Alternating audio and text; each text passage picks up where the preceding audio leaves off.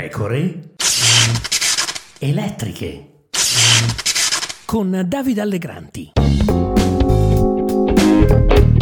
Benvenuti qui Davide Allegranti, nuova puntata delle Pecore elettriche. Si sono chiusi i congressi di circolo del Partito Democratico, si sono svolti dal 3 al 19 febbraio e i votanti sono stati 151.530. Stefano Bonaccini è arrivato primo prendendo 79.787 voti, pari al 52,87%, Elly Schlein ha preso 52.637 voti, pari al 34,88%, Gianni Cooperlo ha preso 12.008 voti, pari al 7,96%. Paola De Micheli ultima con 6.475 voti, pari al 4,29%. Come previsto saranno Bonaccini e Schlein a sfidarsi alle primarie del PD di domenica prossima, domenica 26 febbraio. Fin qui niente di nuovo, così come niente di nuovo arriva dal posizionamento in classifica dei candidati.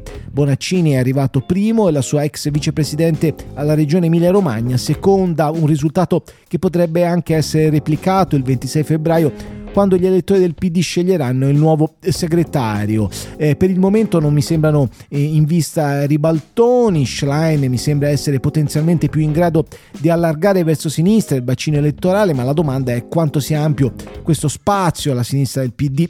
Bonaccini non è certo Renzi, nonostante sia stato renziano, non attira i voti di centrodestra come accadde alle primarie fiorentine del 2009 e come per un po' ha continuato a fare l'ex presidente del Consiglio fino alle famose ma ormai ampiamente digerite elezioni europee di quasi 10 anni fa, quelle del 2014, quando il PD prese il 40,8%. Risultato, alla fine tutto potrebbe restare com'è, anche per spirito di autoconservazione dell'elettorato dei democratici. La stagione di rilancio, se arriverà fra un bel po'.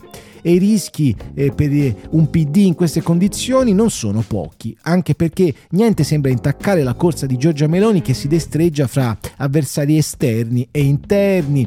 E Meloni tiene il punto con Berlusconi su molte questioni: la guerra in Ucraina scatenata dalla Russia, il super bonus voluto da Beppe Conte, vince le elezioni regionali, si prepara alle elezioni amministrative e poi arriveranno le elezioni europee l'anno prossimo, saranno il risveglio o la fine del PD, che è incalzato sia dal terzo polo sia da Beppe Conte. Fin qui la strategia del presidente del Movimento 5 Stelle ha funzionato, voleva neutralizzare il PD svuotandolo e ci è riuscito.